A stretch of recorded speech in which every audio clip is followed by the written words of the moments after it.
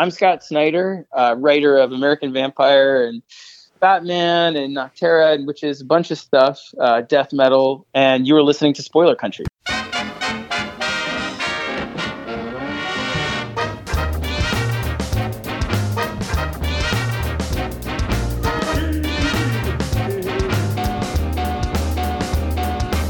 Hey, people of Earth, it's time to enter the Spoilerverse via our secret portal at the exclusive Arctic Club in beautiful downtown Seattle with our hosts, John and Kenrick.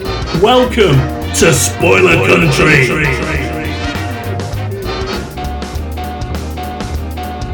Hey, if you're listening to our show for the first time and you're on one of the social medias that we're on, like Twitter, Facebook, Instagram, any of those kinds of things, you should always check us out on Spoilerverse.com. But if you want to keep up with our latest episodes, you should bring out your smartphone, get into your favorite podcatcher, find Spoiler Country, and hit subscribe. Then you'll get all our new stuff. And if you want to reach out to us, you can do that in two ways. You can call us, leave us a voicemail at 707-656-2080. Again, 707-656-2080. Or you can shoot us an email at spoilercountry@gmail.com.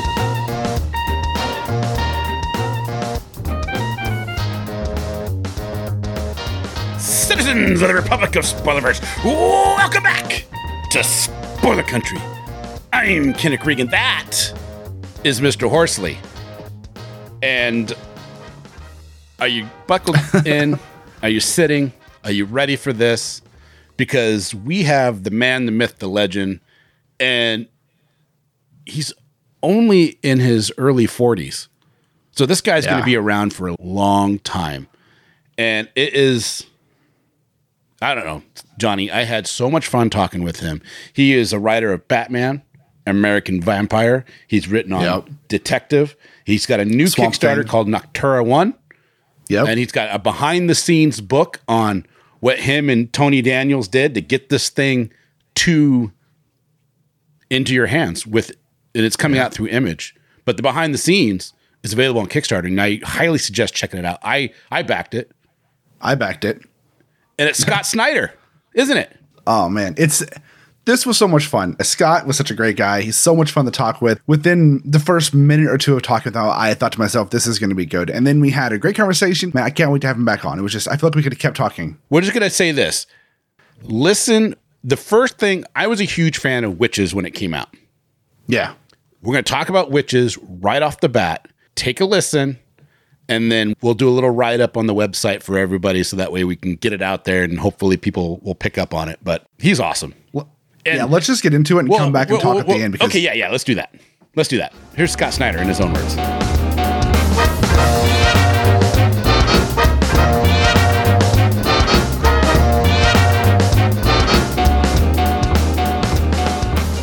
right, guys, welcome back today on the show. It's super exciting because... if you've been following comics in the last, 12, 14 years or so, then he's been one of the preeminent writers, and it's been an amazing run on Batman and Justice and League and Witches, which I got to ask you about Witches later. And he's got a new Kickstarter coming out with Tony Daniel called Nocterra 1. You guys need to check it out. Scott Snyder, thank you so much for coming on. No, it's a pleasure. I'm really excited to be here. Thanks for having me. No, that's awesome, man. The first question I got to ask you is when Witches came out, man, I was like, I read all the stuff coming up to it. It's coming out, you know what I mean? Leading up to it. Yeah. And I was super excited. And I loved that book. Jacques' work was amazing. Are we going to get any more? Right.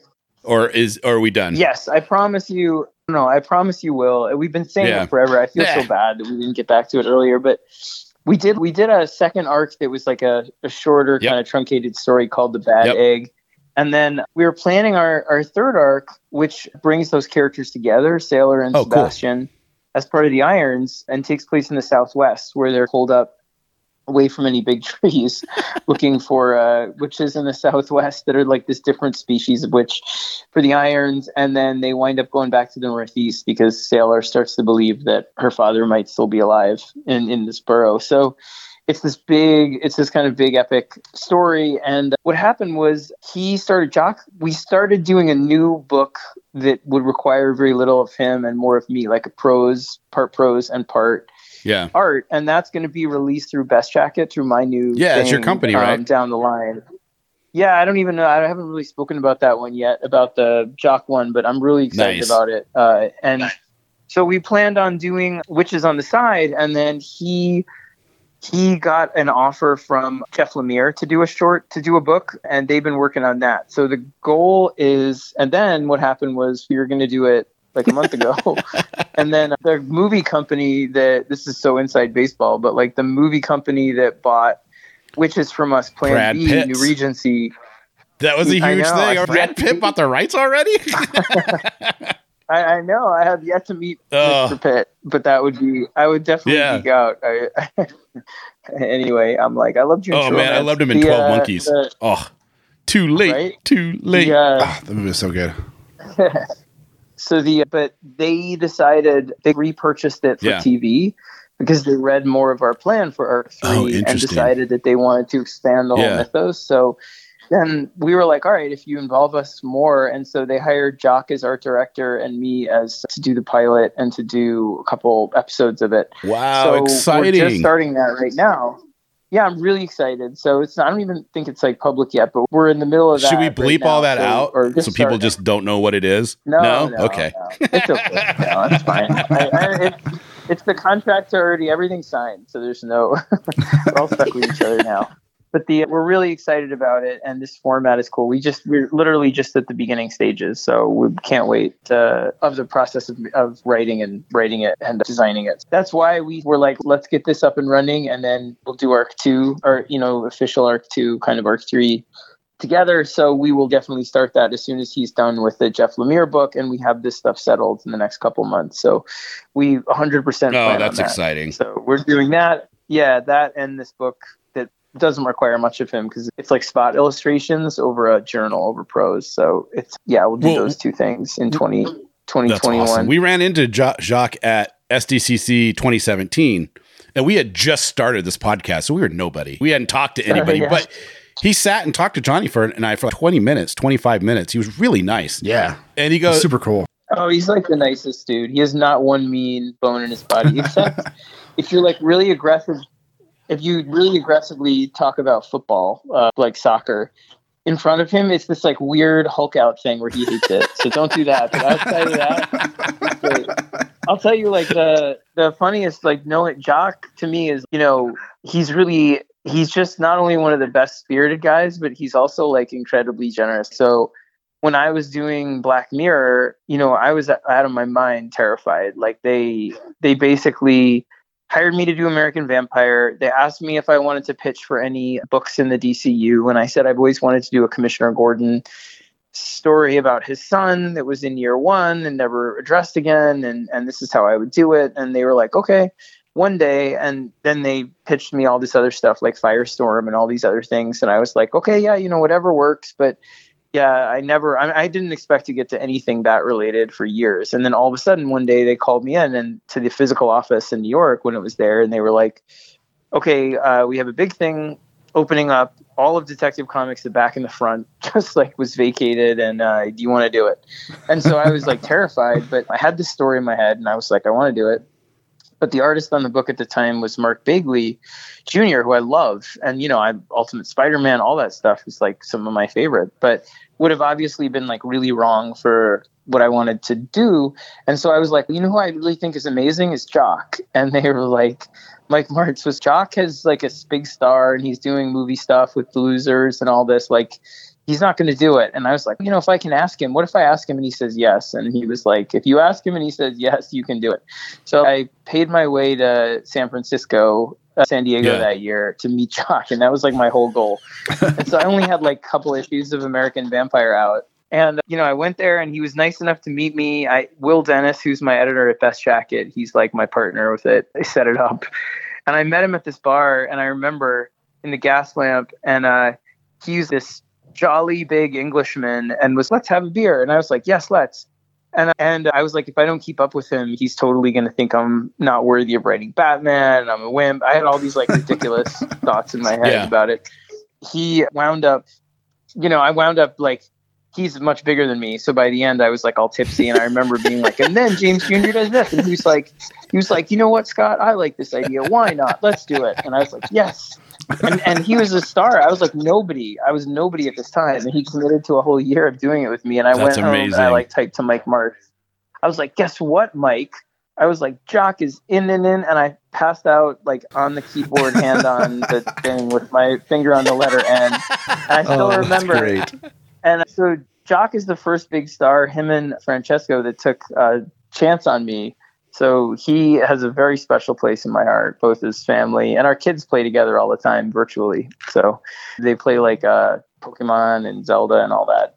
They're fun. That's amazing. Yeah. When we talked to him, I asked him about witches. I'm like, what's going on, man? Why is it taking so long between arcs? And he goes, it's not Scott. It's all me.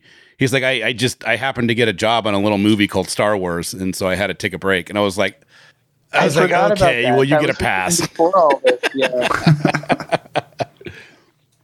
Yeah, I totally forgot. He was like, because he told me when he wasn't supposed to tell me what he was working on by way of explaining why he couldn't do it. And he sent me pictures of Mark Hamill wearing his robe design. And I was just like, all right, you're forgiven. That's totally cool. That's amazing.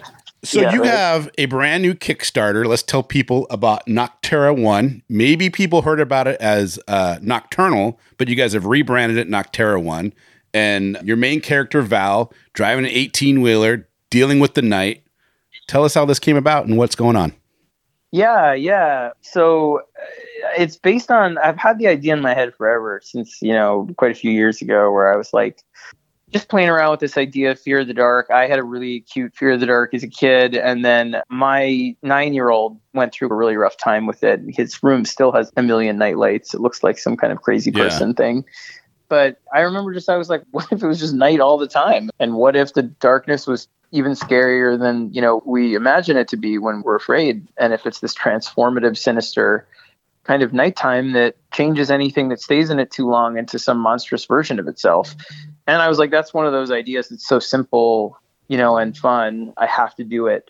I held on to it for a while and gamed out the story in my head a bit about what the first arc and second arc would be. And I knew I wanted to have a truck driver be the main character and have it be a woman and have it be a character who had really poor eyesight when she was very young and then had corrective surgery when she was adopted. And so she remembers this period of being in the dark, and her call sign, that like red eclipse looking design on her face, like on the helmet, on her mask, is how she saw the sun before she had the corrective surgery.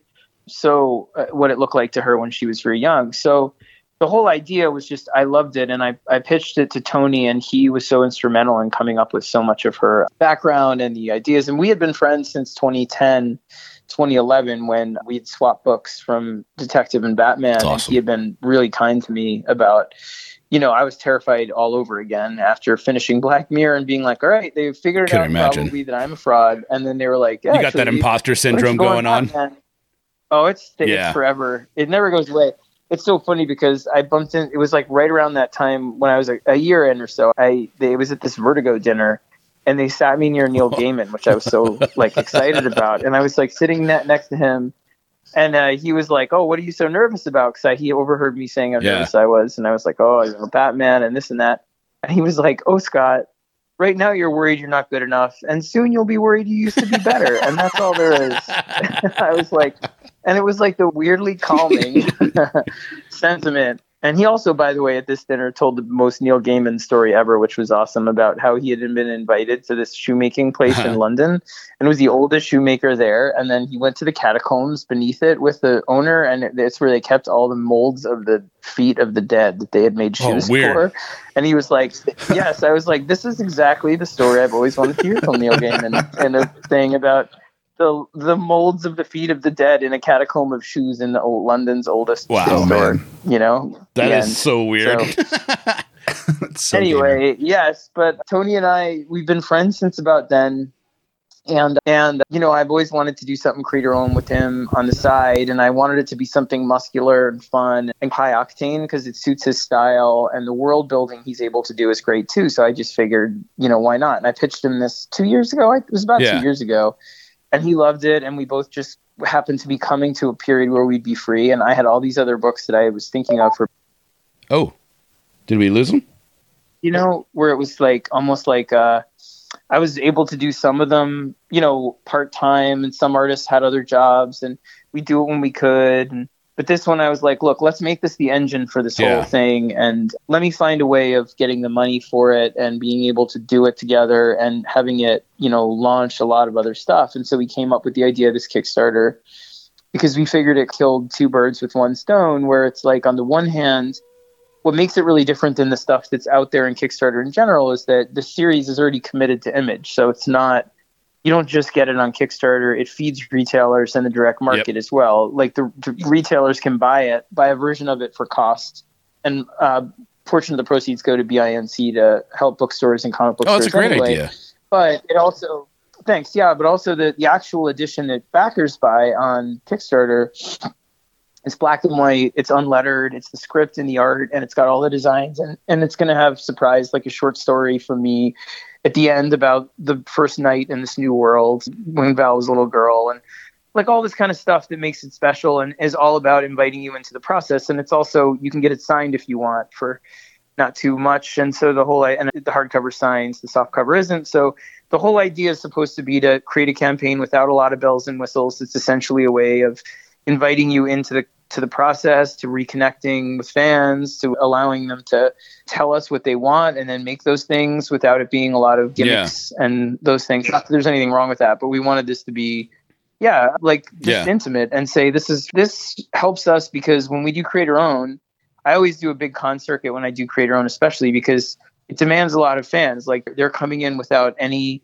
investment in the world. You have to build it together. Whereas Batman, they're just hoping you don't fuck it up. You know, they love the mythology already, and you're just in there to sell them on you, but they already love the whole scaffolding. This is, you're building the scaffolding together. And so if we can't do that, I'd at least like to do a campaign that says we're trying to connect with you. So that was one thing. And then the second thing was, you know, just to be blunt, like, it's a really scary market right now where, you know, it's exciting, honestly, and I am excited by a lot of things going on from smaller publishers. I think that the moves that what's happening at DC in terms of the plans that they're developing now, I think are really exciting.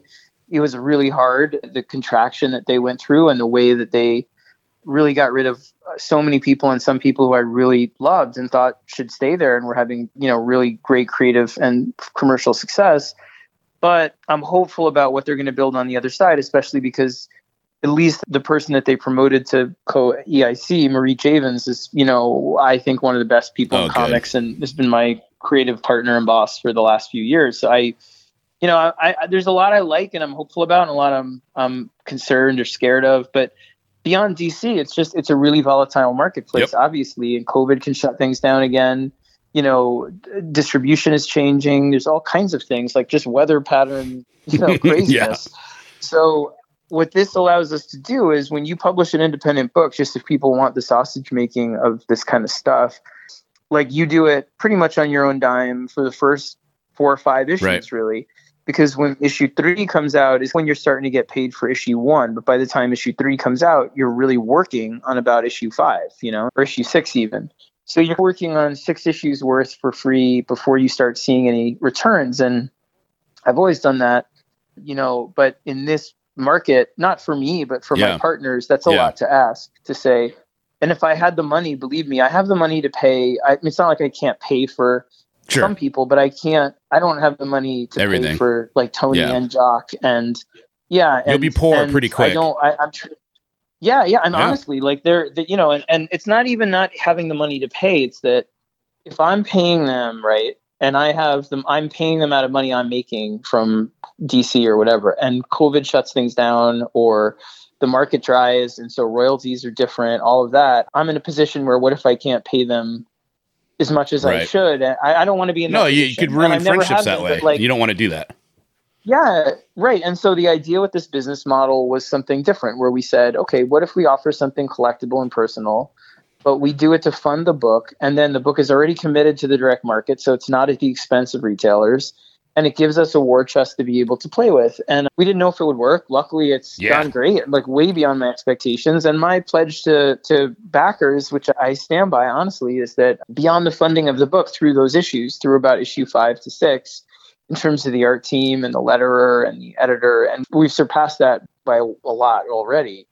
I'm putting money towards the next book I'm doing. So now I have money to be able to play around with in terms of, honestly, to secure the book I'm doing with somebody I haven't announced yet, who's more of a new talent, but also with Francis Manipal, who's another person I'm doing a book with. And the beauty of Best Jacket for me is that it's not committed to any one publisher. It's not an imprint at Image, even though we have 2 books already, one in addition to Nocterra committed at Image that isn't announced yet. But I have other Feel books. Free to announce, Scott, all you want. No, I'm kidding. It's not even that I'm not supposed to. It's more just that I want to do by the creators. No, you got to do it the right way. I have art for example, the one with Francesco that everyone knows. I'm doing a book with Francesco Francavilla is 35, 40 pages in. Already. We literally just have him on today. Yeah. Oh yeah. I believe me. He probably didn't say anything because I know he's good about being careful, but 100% and we're good to go with that. So yeah. So basically over the next year and a half, essentially, but really over the next year, I'm going to be announcing, between 7 and 9 books. Awesome. And the different, and they're all how different do you keep formats. so busy and not burn yourself out? You got kids, you got a wife, you're doing all this stuff, Scott. I worry that you're going to burn yourself out and we're not going to get these great stories that you do a fantastic job when you write. So how do you do this? Thanks, man. Honestly, the truth is, like I said, so the book for Francesco, I wrote 2 years ago with him. But the problem was I had money to pay him as we went, but I didn't have enough to make sure that was the only job he took. That would mean I needed, $60,000 in the bank for 8 issues. That's what it costs. And, I don't, of art and lettering and all of that stuff, and I don't, it's usually more than that. And so I don't have that secure to say I can give you this no matter what with 3 kids and all this stuff and whatever. It's not that I couldn't do it and really stress my finances out and my family out and say, but Francesco doesn't want me to do that either. So we're squirreling away at it. But I wrote it for him to tinker with for a while. And so that one's almost done. And one of the other ones is, 90 pages out of 120 pages done. Awesome. And so it's not like I could never concurrently write 7 to 9 books. It's that some of the books they're staggered, and some of them are staggered because the artists aren't ready. Like, for example, one of the artists who's somebody I think people are really excited about isn't going to be ready until June of next year.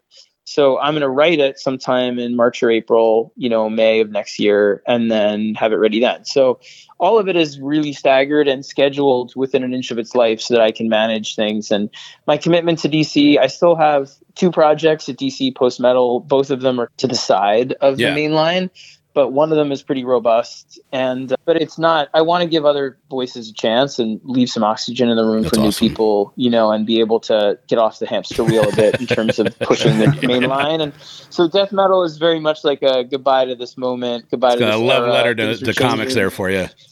It is, and it's very much about this moment in comics, even though I didn't intend it to be. It is now. It is. Weirdly. So it's about the heroes realizing they can't just reboot. They can't just start the universe over, even though it's gotten so crazy. What they have to do is own all of their mistakes, own everything they've done, connect to one giant story, all their history, all the stories happened, and admit that whatever's on the other side of this kind of reckoning might be worse than what it is now. It might be better. They don't know, but they have to proceed bravely. And that's what the story is. So I'm really excited about it. And so that's how I'm managing all of it over the course of the next few years. It's super impressive. It's awesome. And based on what you were talking about with the Kickstarter, Johnny and I just completely backed it. So we got you over the top, much. Man. You're good to go now.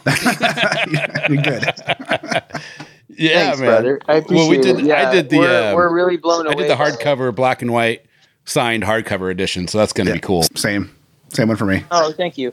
Yeah, it's going to be beautiful. And honestly, we have enough now that we're nearing our stretch goals where we can really spruce it up. Where we're going to add, like all kinds of nice gloss and gold foil and the bookmark and the thing. And nice. All these things that just make the book nicer. And then we're going to add. We're on target to hit some stretch goals, hopefully, that will allow us to.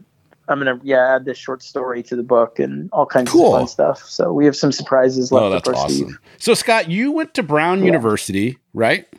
And you graduated in 98. Yes. You got your degree in creative writing. What was the conversation like with your parents when you sat down and said, I'm going to be a creative writer. That's what I'm going to do. And did they go, have fun living on the streets? Because, man, it's hard to break into any kind of writing. Never mind creative writing. We definitely went through that. They were like, and I didn't realize, I think, that you could major in creative writing. And not only that, I went to like I went to Brown. Not a cheap school, man. I can imagine your parents going, you majored in what? Yeah, you got into an Ivy League school and you left with what degree? And like maybe they were relieved because I went there because RISD was right there, and the rumor was you could take classes at both, and you could. What they don't tell you is that they're on completely different schedules. So one is on a semester and one is on a trimester, and so it's incredibly hard to coordinate because you have to make room, over a vacation to stay at the dorms or rent a place, and it's all it was crazy when I was there for that. So anyway, but I wanted to be a comic artist, so I wanted to write and draw my own stuff all the way through college, and I had a portfolio, and the whole thing. So maybe they were like relieved that it was like, at least he doesn't want to do comics or whatever it is. Like, at least he can write something. Maybe he'll write for a journal, for a newspaper or whatever. Because when I got back, they really pushed me hard to start working at publishing houses and all these jobs that were awful. I worked at a bunch and interned and then worked in the slush room and all that kind of stuff. And it was just miserable. Although I did read some amazing slush books. My favorite was this one. Like, my job was to read the unsolicited mail. So it was like manuscripts that come from anywhere in the world that just come there with no warning. This is like pre-9/11. Please read my book. I really want to be published. Yeah. And some of them were like loose leaf, and some of them were, it's like this was like nobody wanted this job. And I loved it at a certain point because they were so ridiculously passionate and weird and like completely hopeless. And there was like one book that was like about cloning Jesus from the cloth of Turin, which is fine, the Shroud of Turin, which is found. But when they clone him, he's like nothing. He's like really small. He's like tiny. He's like 4'1" and like all kind of gnarly. And so the whole book is about them trying to hide him from the groups that want to kill him because they don't want it revealed that he's here and he's human. And so there was this one scene I still remember, and the whole book is like them shuffling Jesus around like E.T., like in these blankets, whatever, and he's like this tiny thing. And there's this like one part where they're on a swamp boat. They're on these like swamp boats with the big fans like going, and they're being chased by this mysterious cabal of people like shooting at them. And they're like, oh my God, we're running out of thing. And Jesus is like, I got this. And he throws off the blanket and he takes up one of the machine guns and he's like, and I was like, greenlit. This book is greenlit according to me in the sludge room. Oh my God, that is awesome. So, oh man. Anyway, and there was one I remember still. I still have some of the photocopied like covers that I saved for myself. One was a cookbook for people that have no teeth, and it was all about blending. The whole thing was like blending stuff. It was like, anyway, my God, that is awesome. It was literally called "Gumming It Down" a cookbook for people with no teeth. Oh, and I was like, this is if I ruled the world, these two books. But anyway, God. So my parents were like that, and they were like, they were trying to make some desperately practical path out of it. And I was like, I know what I need to do. I need life experience. And so I went down to like Florida, and I was like, I wanted to work at the Weekly World News, which was that newspaper. It was like Bat Boy and Aliens. Do you remember this? It was like run by the Inquirer for a while. Yeah, I remember that one. It was like all total fiction. And I got there, and they actually took me, but then they had to fire me because they were having a leak at the Inquirer, which was like their parent company, so they couldn't have any new hires. And I was like, shit, I came all the way down here. What am I going to do? And I'm like, all right, I'll go work somewhere. And they're like, Disney World like hires that day, the same day. And I was like, really? So I went to Disney World, and I was hired like immediately as a janitor. And I worked as a janitor there for almost a year, and then I went from being a janitor to a character. I was Buzz Lightyear and Eeyore and Pluto and that. And then my parents, I was like, because at this point I was doing it just to push my parents also and be like, you're always supportive. I'm going to make you not supportive, And my parents, who were so mercilessly supportive, even when they're really worried and unhappy with my life choices, came down and took pictures with me as Pluto. And I was like, oh, I give up. It's done. I can't shake them. I wound up making a deal with them, which was that I would apply to grad schools, and I didn't think I'd get in, and I wound up getting in New York, and I came back to New York and went to school at Columbia for writing, and that's where I met my wife. And that's awesome. Yeah, ever since then I took it really seriously once I went to school, and that was where it was like, you're really incurring debt. And you're like, I have to stop fucking around and make this serious, So then I taught, I got real job. I was, teaching high school, and I was tutoring right and left and all kinds of stuff to try and make ends meet while I sent stuff out and tried to get a break in the book world. Cause it's weird because in comics, I had like the luckiest ride in the world. I came in and it was a struggle to get American Vampire through, but once it was through, DC just swept me up and was like, here's Batman, here's this. And like I said, I was so terrified and unready for all of it. And, but it's been a rocket ship ride since. But books was where I had more of a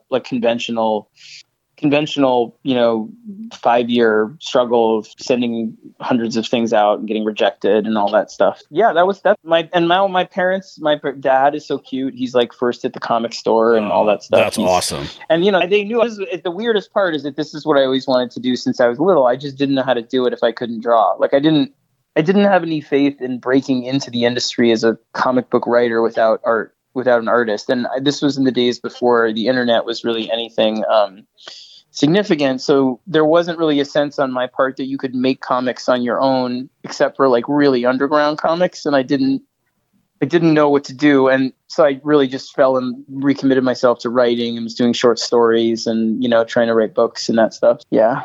It's kind of my weird circuitous way. Yeah. What do your parents think now? I know your dad's going to the comic book store, but are they happy with how things turned out? And yeah. Wow, you really can make it that way. Yeah, they love it. They love it. I've accepted their support and given up on trying to upset them. And they're very sweet. We're very close. They still live in like my high school apartment in New York, in the city. And up until recently, it looked like I died when I was like 16, where everything was like the embarrassments of high school, like the painting on the wall. And they finally redid it because now I have kids and they remade it a playroom for like kids. They still had your room put together up until a few years ago? Yeah, it was pretty recently. It was the same. Yeah, because you and I are very close in age. I was born in 74, so I couldn't imagine my mom still having my room. My sister's was still, up until almost now, is still what it was. It's more of a guest bedroom, but it's the bones of it are still there. Teenage girl. Yeah, so it's funny. They're like third generation New York City people, and they just, they're very much in their ways. They're awesome. There was a question I wanted to ask you, and now I can't. Oh, your first real published work in the comic book realm was Voodoo. Help me out here. That was books. That was my first book. What does that book mean to you now? Because that paved your way to get going, right? It did, yeah. I love looking at it. It's like such a time capsule. I see so much of what I do now in nascent form back then, and I was so still finding my voice and that. I was young, I wrote that when I was, I started writing those stories when I was in my early 20s. So they're very much about the terrors and wonders of falling in love, but done in twisted, horrific ways, in the stories, but trying to figure out what it means to let go of your childhood and accept that you're not who you wanted to be, but trying to find a way through that. And, all that stuff, like human ugliness, just the kind of loss of, it's a fascinating thing to go back and look, because there's a lot I'm proud of with it and a lot I cringe at that I wrote. But at the same time, what I'm proud of with it is that when I sold it, I got one of these book deals that was for that and a novel after it. And so they wanted me to just hand it in. And I had this terrible moment when I was about to hand it in. I had, the years leading up to selling it, we had gotten married and we had moved out of the city. And I was really unhappy because my wife was in medical school and she was, out every day. And my work, I had sold this book, but until I had sold it, I was just struggling, not knowing if I was ever going to make it and all this stuff. And I sold it and I suddenly had this realization that I felt that it was phony, that it was a lot of stuff that I knew was popular at the moment and that I could do, but wasn't as heartfelt as I wanted. And so I approached the publisher and was like, can I take away half the book and redo it? And they were really nice. They didn't want me to, but they were really nice. And then I wrote the title story, and I wrote a bunch of stories in there that were much more dark and about the kind of feelings I'd been having. And so I love going back and looking at it, because I think for me, it was like I remember it as the thing that was like scary to go to Random House and say, can I redo the thing you just bought? And they were, but it set a path for me that made me feel that the most important thing, regardless, is, making something you're proud of that's personal to you. And I feel like I've tried in comics for, there's nothing I'm not proud of that I've done, even when I know I've screwed up the execution, because I do promise, like, I've never gone into a story without it meaning something to me personally, and that I've never done anything for like the money or phoned it in, How weird was it to have Stephen King call out 2 of your stories? Oh, super weird. The other thing, like, and then having him on American Vampire was crazy weird, because, I didn't think he wasn't supposed to do that. Like, I sold it, and then they asked me to ask him for a blurb. And so I asked him for a blurb, and then he read it and was like, I'd like to do an issue of this sometime. And I was like, are you serious? And he was like, yeah, I'll do it now if you want. And I was like, called them, and I remember leaving the message after office closed on Friday. And then like Monday morning at 8:55 a.m., I got a call from like the whole office being like, did you just say Stephen King would write an issue of American Vampire? And then as he was doing it, he like expanded it and kept expanding it. And he was really funny. He'd be like, hey, I'm going off the res a little bit with this, but I hope you like it. And it just got bigger and bigger until it was half the arc. And I was like, this is amazing. I'm so excited. This is great. And then you can see where he broke off from our outline. Our outline went up to when Skinner popped out of the coffin underwater. And then everything after that is like him making it up. And then I had this moment of total terror where I was like, I'm writing my first comic book next to Stephen King, and everyone's going to love his part and hate my part, and I'm never going to work again. And it's going to be that simple. And so I lived in dread of that the whole time. But he's been nothing but the best advocate, dude. And he's so nice. Their whole family is great. Owen is, a close friend, and Joe is great. And they're fantastic. I can't say enough good things. You know what I love about Joe Hill is I didn't know he was Stephen King's son until well after I had already read his work, and I loved it. And then somebody goes, that's Stephen King's son. And I was like, wait, what? And we had... I embarrassed myself. Owen, his son, I didn't know it was his son. And we had been friends for a bit already for a few weeks. And he went to the same writing school as me. So one day we were walking along the road, and we went up with a couple friends to Pennsylvania to just, fuck around. And we were walking along the road, and I made some comment to him that was like, let's get off it's too rural up here. Like, you're going to get hit by a car. And he's, oh yeah, like that happened to my dad. He got hit by a van. And I was like, yeah, like Stephen King. And he was he was like, yeah, that's my dad. And I was like, shut up, man. And he's like, Scott, he was like, look at my face. I'm from Maine. I look like him, don't I? And I was like, what? And he does. He looks just like him. Yeah. And then I'm like, holy shit. You must be messing with me. And then he was like, no. And so it was crazy. Yeah. It was very intimidating meeting his dad, but once you do, like, their whole family. That's awesome. Do you know the author, Christopher Golden? Yeah, I know the name. So he's done some work with Amber Benson, who was on Buffy. He's a very prolific writer. He writes a ton of stuff. But he did some work he does a lot of work with Mike Mignola. And he does a ton of work with Mike Mignola. And he did some work with Joe Hill, and he had him over for a barbecue at his house. And the same thing happened to him. They did the barbecue, Joe comes over, he leaves, and one of his other writing buddies comes over and goes, I didn't know you knew Stephen King's son. He's like, what are you talking about? That guy he was like, that's Joe. He's not Stephen King's son. He's like, yeah, he is. Oh my God. I could just imagine. They're great. Yeah, they're just like, there's not a bad thing to say about any of them. Tabitha too. They're great. Awesome. Scott, man, it's been such a pleasure talking with you. I think it's yeah, I can keep talking too if you want for 10 minutes or whatever. Yeah, man. Let's do it. Shoot the shit. Why not? Oh, yeah, man. I love it. Are you kidding? I didn't want to monopolize your time, I'm here. Anything you want to know. So when you started working on Batman and for the New 52, and you had the Owls and working with Capullo, were you surprised how much that series people love that run? Court of Owls is amazing. Oh yeah. No, I mean, you know what I mean? I don't know anybody, who does not, when they think of Batman in the last 20 years, if it's not Hush by Jim Lee, it's Scott Snyder's run on Batman New 52.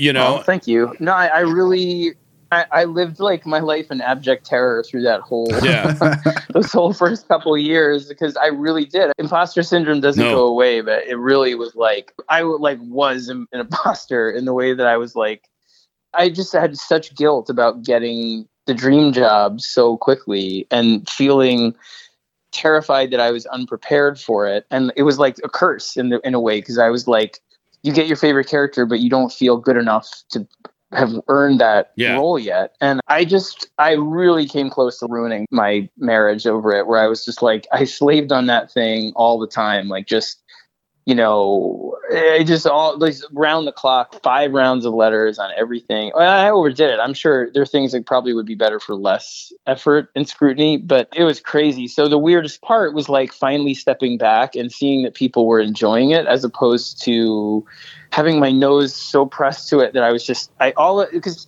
all that mattered, I was so convinced that they were going to kick me off after Detective, and I was so convinced that I was going to get kicked off after somewhere in the middle of Court of Owls, if not at the end, that I just was like, this is all I'm ever going to get to say about Batman, and maybe ever at DC Comics. So I have to it has to be like me swinging for the fence as hard as I can with everything I've wanted to do, and that's it, and make it the best thing I can make it, and that's knocked it out of the park. Thanks. Yeah. It was like around issue 5 when the book turned around, where I started to actually sit back and be like, oh, people are enjoying this, and looked up from the computer, and it was wild, you know. So seeing it in other medium and seeing it, you know, seeing kids wear the mask and all that stuff is like, it just blows you away. Being any part of the Batman mythos, you know, you can die happy. I mean, I feel like Batman.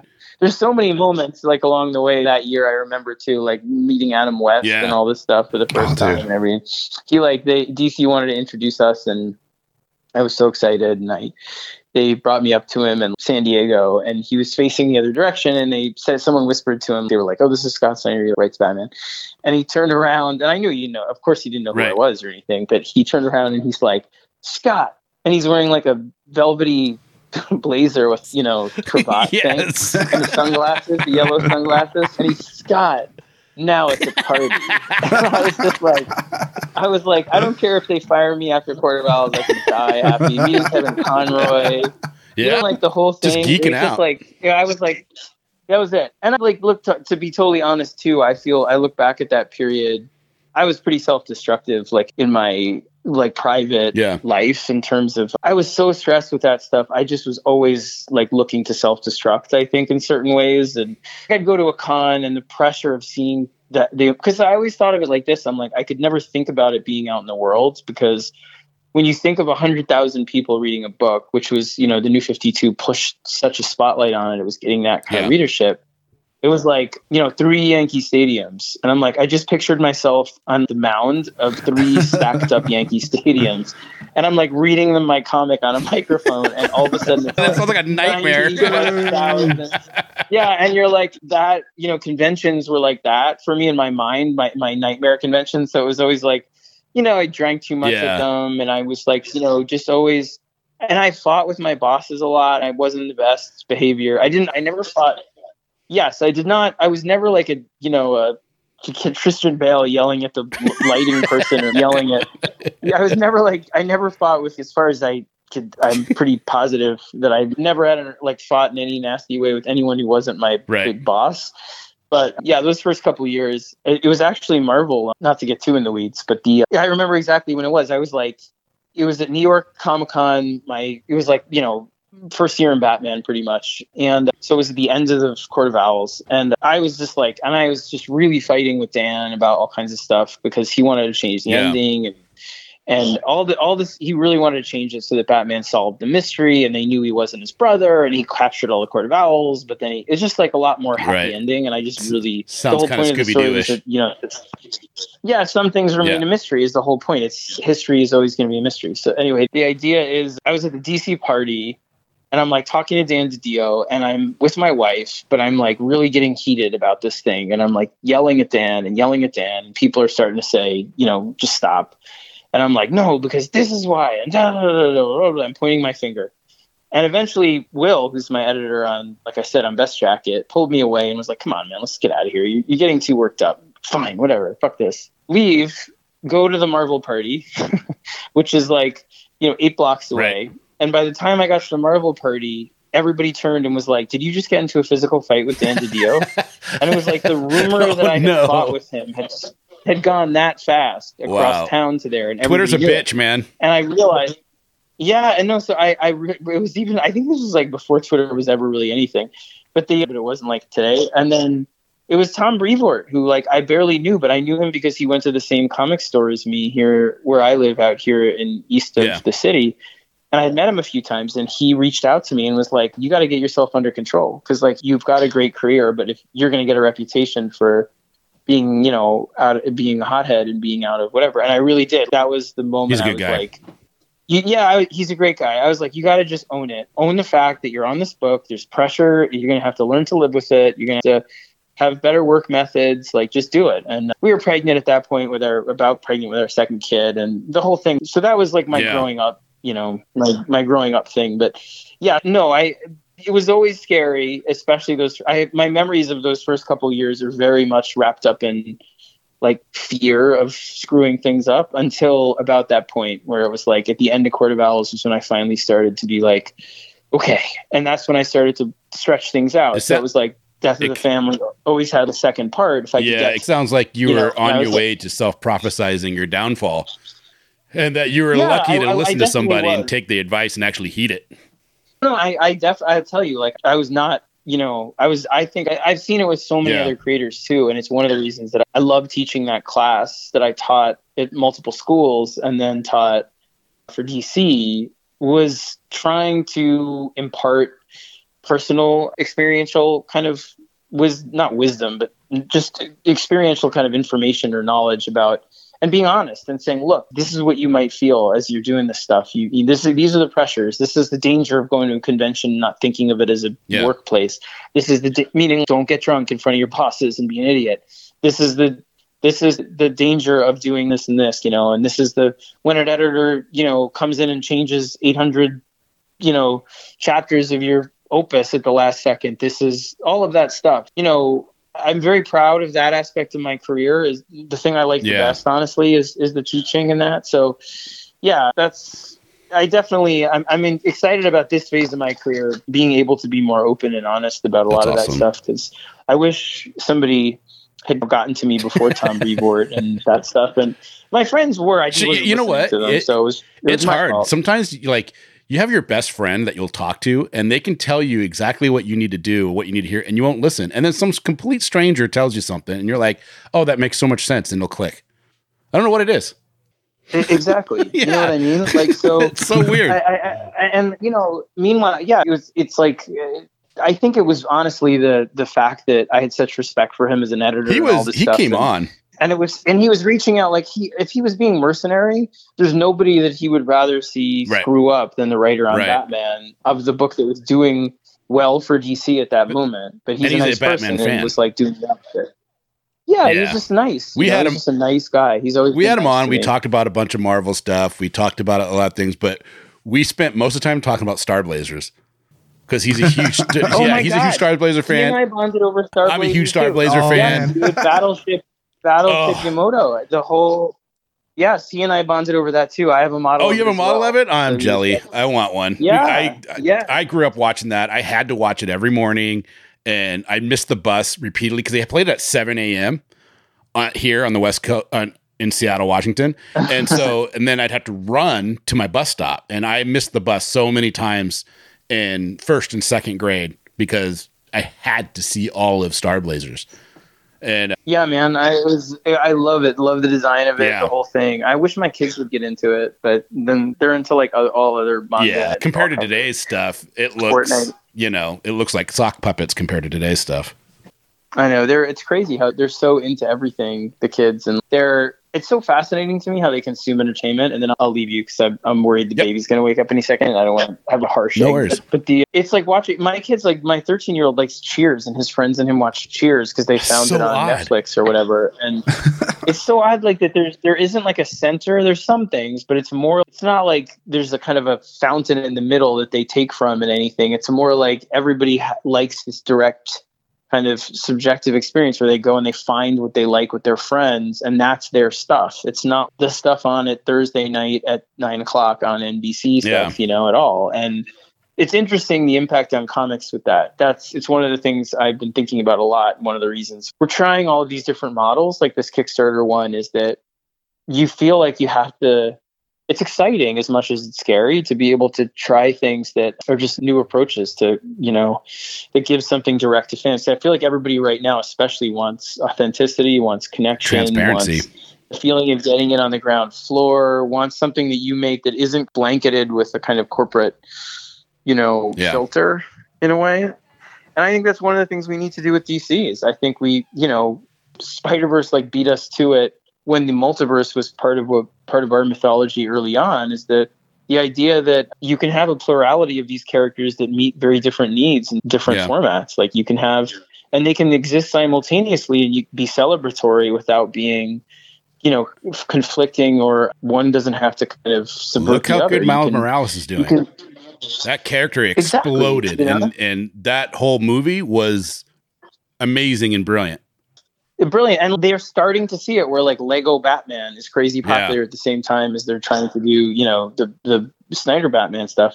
It's that realization that I think we've been ducking because we've been afraid of isolating each part, especially the direct market, as what works best in the direct market, and focusing on that and making sure that's healthy and strong, and that the quality of the material going in is good, and that the pricing format is good, and then it's not reliant on speculator market or variant covers or that stuff wholly, and just making real investments in the aspects of the direct market that work, and then simultaneously other things. But anyway, I should run because I'm going to get in trouble if I don't get off. But I would talk to you. Man, you should come back on because I'm going to leave you with one thing that I always think about when I think of DC.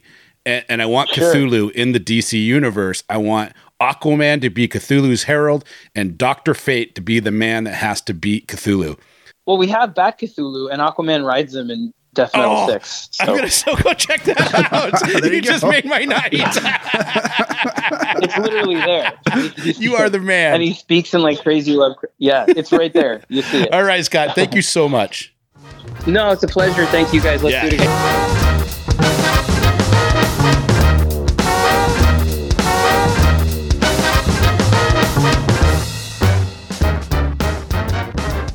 And we're back.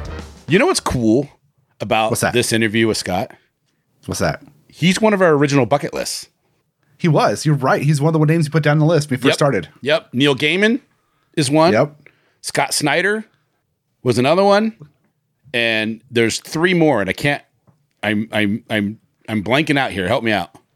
One of them was Kevin Smith. Yep, Kevin Smith, who we thought we had. But he ghosted us. Well, but, he has a good reason. He had a heart attack. It's hard to. I guess. It's hard to, and then he got super busy after that. So yeah, I can't. But Scott Snyder was one of our bigs because Court of Owls. Yeah. So I didn't read Batman for years, and Court of Owls was my reintroduction into Batman when I got back into comics. Yeah. And I was blown away by Court of Owls, which got me into reading his Swamp Thing run, which again is also an amazing Swamp Thing run. And his American Vampire stuff? Awesome. American Vampire stuff is so good too. Yeah. Yeah. All of it. He was so cool. Yeah, he was really cool, really fun to talk with. As you can see, just super open, which is always nice. We try to get people on that just want to have a conversation. And that's fun. Yeah. We even said bye, and he said, "No, I got more time. Let's talk more." And I was like, "Sweet, let's do this. Let's do it. Let's keep going." If we hadn't talked more, you wouldn't have found out about Bat Cthulhu. So I know. How cool was that?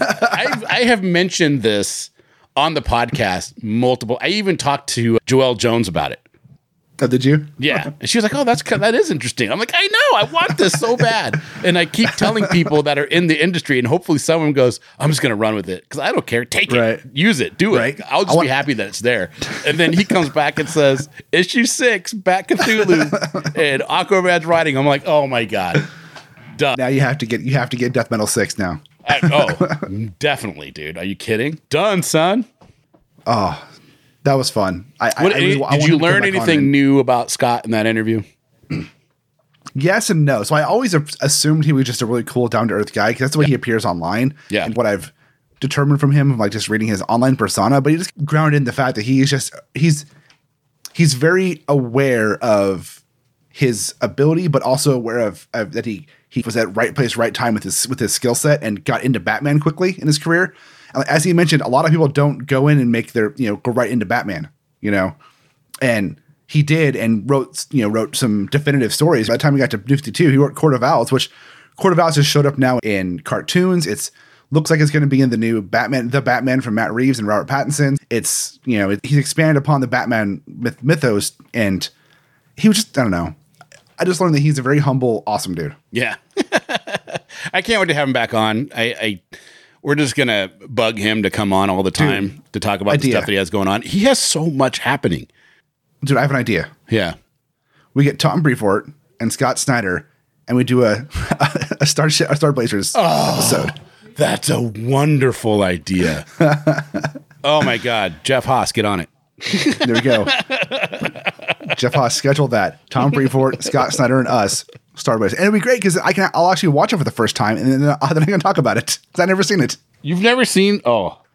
Yeah. the thing with Star Blazers, not to get off in the weeds here, but the thing with Star Blazers, it's not the animation. Though at the time, the animation to me was fantastic. It's the story. It's the story. And it's the overall arcing story. And you really have to pay attention because they're going to have some cheesiness because it's the 1970s. Yeah. But the overall arcing story and the fact that you're watching something that was... one in Japan was geared more towards, I think, teenagers and young adults. But then in American audience, they took out a lot of death and some of the overall stuff. Because there's some sexual innuendo in the Japanese version that's not in the American version. Right. But even without that there, the fact that it was a serialized drama space opera geared towards kids that when everybody else was doing these toys and just doing stuff that it just wasn't like that. You know what I mean? Exactly. If you missed an episode, you missed part of the story. And it really, that's why I had to see the next episode. You had to do it. Yeah, because you'd miss part of it. And they have one of the greatest villains of all time, Deathlock of the Gamelons, who looks like Jeremy Irons. And I'm like watching it. I'm like, if they do an Americanized version of this, because Disney owned the rights to it for a while. And it's like, I remember. If they did a killer, they could have Jeremy Irons be Deathlock. It would be amazing. Anyways, I digress. Yeah, no, but we should do an episode with Brevoort and Snyder because that'd be so much fun. Yeah. It would be a lot of fun. Okay, guys, I hope you really enjoyed that. Go check out the Kickstarter. Johnny and I just backed it. It looks awesome. And if you go to Kickstarter, just look up Scott Snyder, Snyder. You know how to spell Scott. And it'll pop right up. And it's actually one of the ones they left. There's only show notes to it too. Yeah. Today, as we recorded, there's only 16 days left. So this means this episode's coming out tomorrow because we're going to rush it. That means there's only 15 days left to get in on the behind the scenes stuff. Now, that doesn't mean you're going to miss out on getting the book if you want, because you heard Scott talk about retailers having the option to purchase things at cost to be able to sell in their store, which is a great idea, I think. Yeah. Especially with somebody, and the reasonings that he's doing it this way is to give the ability to, especially with everything going on with this pandemic, to have that cash in hand to be able to pay for everything. It's huge. And I think we'll start seeing more people doing things like this. I think so too. Yeah. I think so too. I think it's cool. And yeah, me too. So go check it out. I highly, advise you to at least look at it. And if you don't like it, or maybe you can't afford to back it, then, share it out on your social media because somebody else might really appreciate it. Yeah, share it out because the sharing helps a ton. Yep. So helps us to share this episode out. Yeah, share this episode out and help us by sharing it and telling all your friends to come listen to it. Spoiler Country because, we're the best podcast out there with Kendrick and I as hosts. That's right. So I hope you guys enjoyed that. If you liked our conversation with Scott, we got more coming that's going to blow your mind. But at the same time, go check out our back issues. There's tons of cool stuff there. So much cool stuff on our show and all the other shows in the Spoilerverse Network on there. Tons of awesome back issues there, and articles and previews and reviews from all of our writers. And there's a store up there. You can click on, get a t-shirt, get a hoodie, a face mask, a sticker. Fly as hell. Thank you. Looking fly as hell. And we get a few bucks, help keep the lights on here, and, you get to get the awesome badge of awesomeness. Awesome badge of awesomeness. I love it. Not a real badge. As Mike Peacock at Misery Point Radio likes to say, piles and piles of awesomeness. There you go. All right. I think that's a show, man. That's a show, man. One more thing to do for you. That's right. In an oceans of podcasts, we are Cthulhu. And as Cthulhu compels you to, as Cthulhu compels you to open the mind and read more. And read Scott Snyder's Death Metal and Nocterra 1 because they're awesome. Yeah. Like, seriously, just read.